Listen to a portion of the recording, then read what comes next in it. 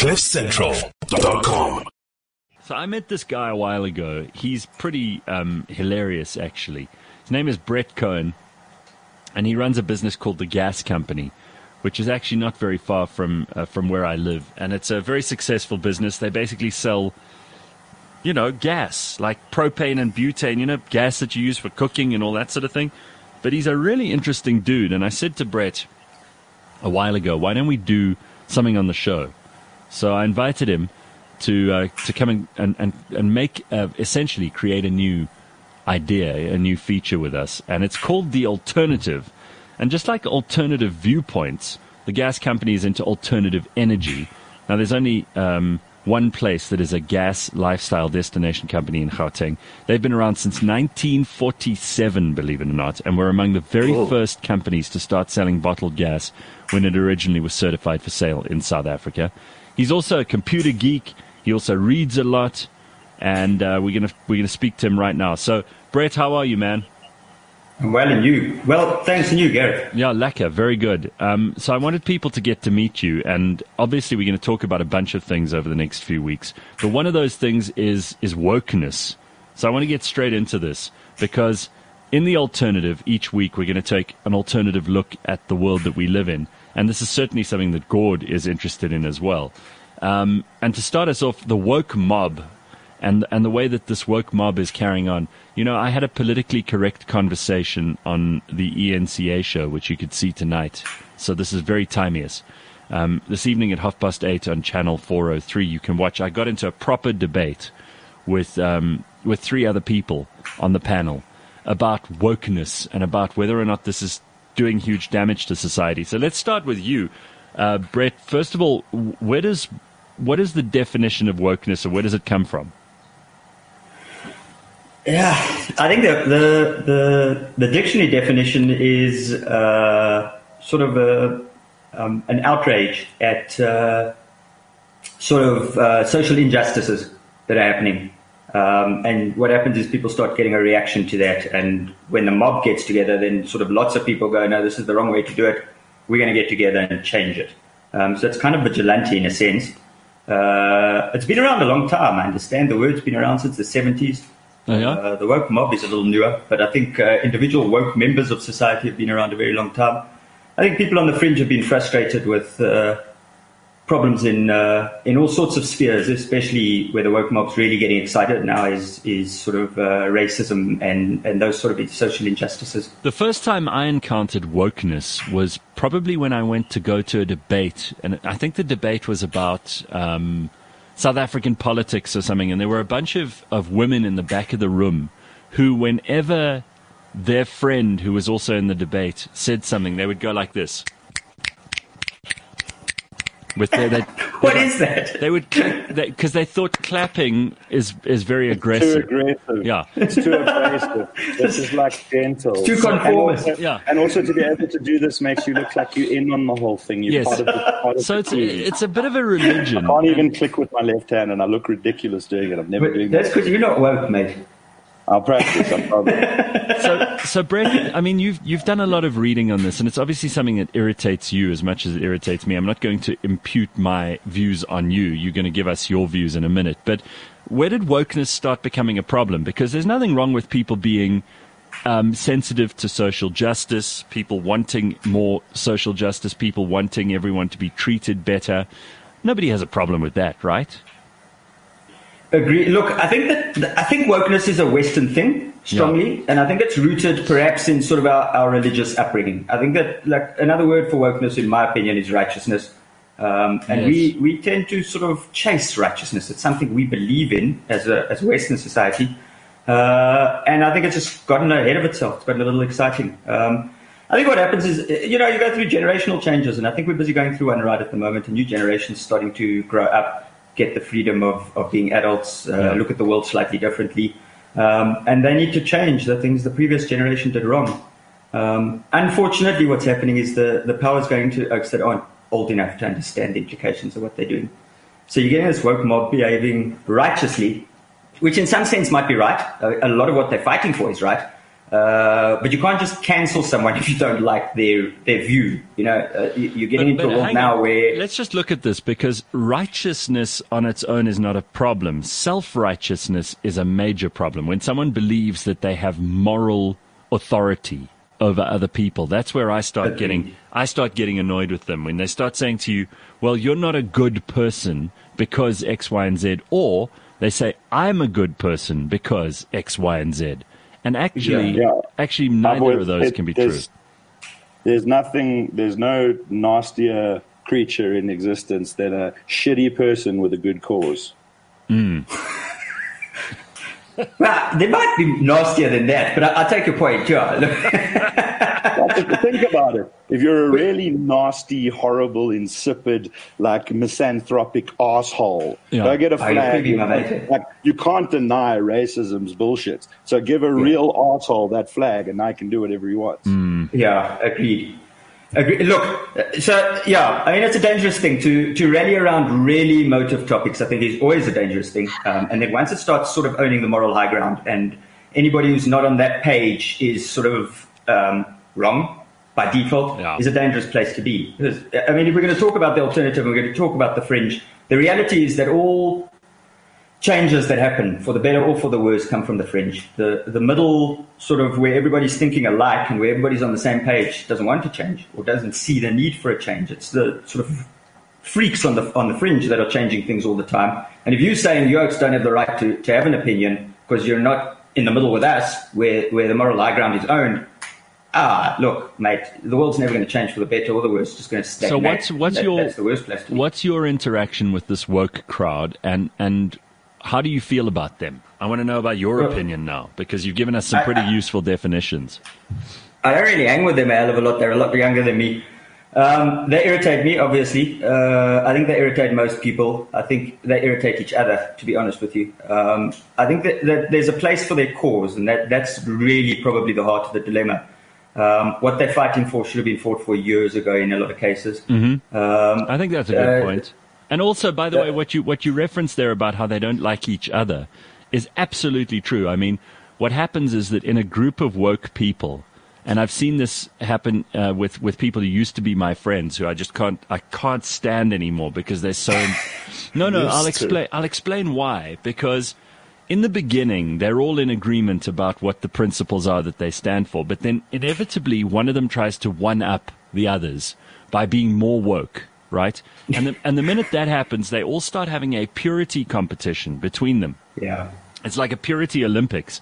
So the one woke person will say something about, well, I'm not just non-racist, I'm an anti-racist. And then everyone else will be like, well, what is that? And then they'll start competing with each other. And before you know it, one of them has come up with a theory that is just impossible to live up to, because humans are fallible. And this is the big problem with wokeism. Is it believes that at its heart, I suppose it's a bit postmodernist. It thinks that everything can be socially constructed and deconstructed. And so you end up with... And fixed. And none of them, by the way, it's worth saying, none of them fix anything. They just talk about fixing. So it's pure virtue signaling. Yes. And the discussion is key. It's about who knows the more current, cooler buzzword. It's like nerds arguing about the minutiae of Star Wars. Who knows the most? It's not about fixing the issue. It's about who's got the fanciest, most woke-sounding compound adjective for what's happening. Damn right. Yeah, I think it's definitely true. But if we look at society at the moment, it's kind of we yap for a reason. It's a symptom of something. And like I said earlier, there's a lot of what they're fighting for are things that should have changed a long time ago. And frustration builds, and it builds to the point where it explodes. And maybe that's what we're seeing. Maybe it's not that these people there's anything necessarily wrong with them. No, sure. It's just how this generation is dealing with these problems. So what do you think's going to happen? I mean, you've been watching this stuff for a while, and I know that you've got interests all over the place. I mean, we could talk about, like, you're a bit of a computer geek as well, and we over the course of the next few weeks, we're going to be talking about a bunch of things that I think would interest you and many of us. But what is it about wokeness that you think is eventually going to break? I mean, are we going to get to a point where it makes sense? Look, I think the kids will grow up eventually. I think a lot of wokeness is, or a lot of the problem with wokeness at the moment is centered in immaturity, in just people that just haven't been around long enough to see that what they want is right, but it takes time, and you've got to get people on board, and you don't do that by fighting with people. Amen. But I also think, sorry, Gord, I also think the American system is driving this very hard. It's split down the middle. You've got to pick a side. And what happens is when you're forcing people to pick a side, they pick the extremes. They go to the tails of the curve instead of sort of centering around the middle, where you can negotiate and talk and make sense. And the middle's not vocal because they're reasonable. So you've got 20% of the people on the fringes making 80% of the noise. And there's an aspect of being able to tune out. But what I loved about what you said there when I was just trying to say amen was that they'll realize, hopefully, that the causes are right, but they do more harm to good with them by being nasty arseholes. So if you're a person in the middle, either you don't know about an important cause and need to, and will benefit from being informed, or you haven't made a decision either way. When two parties come to try and convince you of their stance, you being neutral to begin with, the one that's a massive asshole from the start, their message, right or wrong, is going to have a lesser chance of winning you over. And they don't realize that. Agreed. Although the one thing I've got to say about the American system at the moment is that both sides of the argument are arseholes. So, the guys in the middle probably stand an equal chance. And I think it's important what you're mentioning over there. The thing that's easily ignored, the woke mob is frightening and needs to be treated with a little bit of disdain. But we're talking about it, yeah. The point is that the noise that they're making is making the middle sensible people that perhaps can shape society start talking about it and start saying, look, the guys are really frustrated. This shit can't go on. We've got to change something. Well, I hope that's the outcome, because that would be a positive outcome. But sometimes what happens is that an intransigent minority, a small group of people who just won't shift, can end up influencing everybody in not a positive way. I mean, let me give you an example. So if you're in a family of 4 and the one daughter is a vegetarian, what ends up happening is that every time you have a family meal, mom eventually either has to make 2 meals or she just makes a vegetarian meal. So eventually all 4 people in the family end up being vegetarian, even if they don't really feel that way, but just because it's easier for the vegetarian girls needs to be catered to. Yeah. And then eventually, you have a community like a street braai or whatever, and everybody gets together, and that one vegetarian daughter sends an email to everyone saying, I'm a vegetarian, is there going to be a vegetarian option? And so what the people who are organizing the street braai do is they just say, well, yeah, let's just make it all vegetarian, because then we don't have to order 2 of everything, and she ends up imposing her will on everyone in the street just because she made a decision. And that's the kind of, it shows you how the influence of a very small, very decisive and sometimes self-righteous person or group of people can do to the community at large. And before you know it, wokeness is the way everything is done. It's the way everybody does stuff.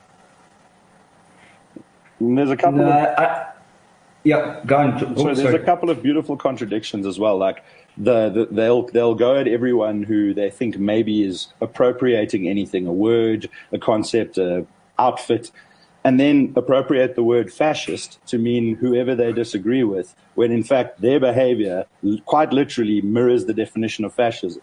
And various other kind of contradictions that you don't have the world perspective to see. But I think what you were saying now, Brett, is exactly right. Like it's a basic effect of immaturity. Look, I think that if you have a look at the world, it's not the first time we've had uprisings against the status quo. In fact, it happens sort of every 20-odd years. You had the hippies, and to follow on to what Gord was saying about the drugs a little before I came onto the show. Effectively, what's happened is that the Yanks sort of declared a war on drugs. Yeah. Banned them outright, got rid of them, pushed them underground, blah, blah, blah, and drugs won the war. I mean, that's what's happening here. That's getting legalized everywhere now. Microdosing is common knowledge. People are doing it left, right, and center. Drugs have won. So I think you're going to see the same thing here. If we look at it short term, it's frightening, absolutely. But long term, everybody grows up. The next generation comes in and has their problems with this wokeness, and they have their view on how the thing needs to work. So I don't think there's long-term damage that will be done.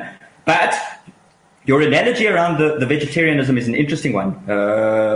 a very interesting one. We could talk about it a lot because it plays into the whole sort of political sphere. And should a group of people be governed by one central body? And what about all the different views? And democracy doesn't really cater for the minorities and blah, blah, blah. Because you'll have some street parties where they'll go, yeah, sure. Look, let's just order a whole lot of vegetables because, you know what, eating meat probably isn't the right thing to do anyway. And so a vegetarian braai will be lacquer. Let's test it. You'll have another group where in Centurion, where we're from, will say, fuck off. If you don't want to eat meat, don't come to our braai. So, you know, so smaller sectors of society will form their own opinions on how this thing needs to work. The risk comes in the world that we're in at the moment where we have strong central governments. If they become woke and start enforcing those rules on the people, well, then there's very little leeway for anybody to have a different opinion. Well, the most famous example I can find of what you've just mentioned now is probably where the Canadian government forced everybody by law. They created laws that you were forced to address someone by their preferred pronoun, which obviously is a complicated thing to do because if, for example, Sia wants to be addressed as they and their, then I have to ask him first because how else am I going to know? So it adds a new level. Yes, my pronoun actually is His Excellency. I use that to identify myself. If His Excellency wants to have something to say and I have to invite His Excellency into every conversation, you know, then you're compelling speech, which is a whole different thing from like being compassionate. Yeah, agreed. I think a simple solution to that is if you want to make that the law, then you've got to tattoo what you are in your head so I can see it when I look at you. Yes, to make a rule that says I've got to ask you before I can greet you who or what you are is daft. Yeah. It makes no sense. But yeah, that's exactly the point. When you start making daft rules, it becomes insane. Another thing that I just wanted to touch on is that, like, while I agree with you, the majority of this is kind of young people who don't have the world perspective to know what they're talking about in some cases. Not to say that young people are by default ignorant or naive, but I agree that there's that element. But there's a lot of older people in this. I remember ages ago, Gareth played an argument that broke out at a book launch that a transgender activist had done where they started fighting amongst each other about the terminology and all of that. And these are like middle-aged people with kind of nothing else to do. There's that aspect also. But for real, they are. There's like the woke Karens almost. Yeah. Look, the whole sort of the gender issue is an interesting issue. I think we must pretty do a show on that also because that's complicated. Really, really complicated. It's not going to be easy to come out of this unscarred, I think, for the current generation. But like I said to Gareth in a previous sort of chat we were having, it's not really our problem. It's kind of their problem. This generation that's making these rules is going to have to work out how they deal with the consequences of what they're deciding at the moment. And you really can tune out. I mean, you really do have the option to sort of at least 80% tune it out. It doesn't really affect much. Like you say, with governmental rules, there's a whole different story. But in terms of the chatter, it can ruin a TV show here and screw up a celebrities thing there. And, but if you just completely disconnect, it actually does kind of go away.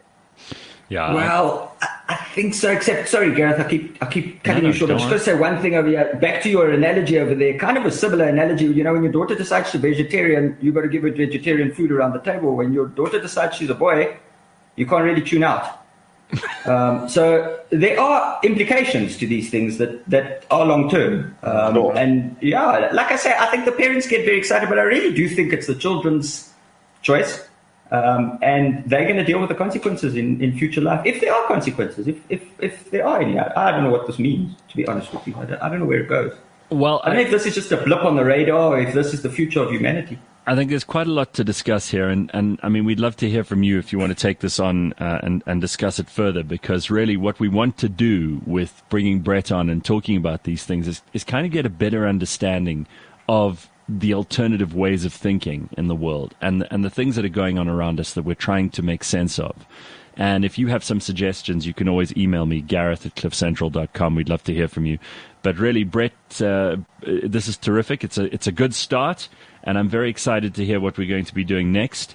And just tell us quickly, because I found this out when I started speaking to you a couple of months ago. It feels like months, but it's probably like a year ago we started talking. It's about a year, yeah. So Just tell me quickly about the gas company, because this company's you weren't there in 1947. I mean, you're not that old. So when did it start? Who started it? Granddad started it. Wow. Handed it down to my parents, and I bought it out from them eventually. Fantastic, man. So, third generation, yeah. Been around a while. We know gas. I know a guy. CliffCentral.com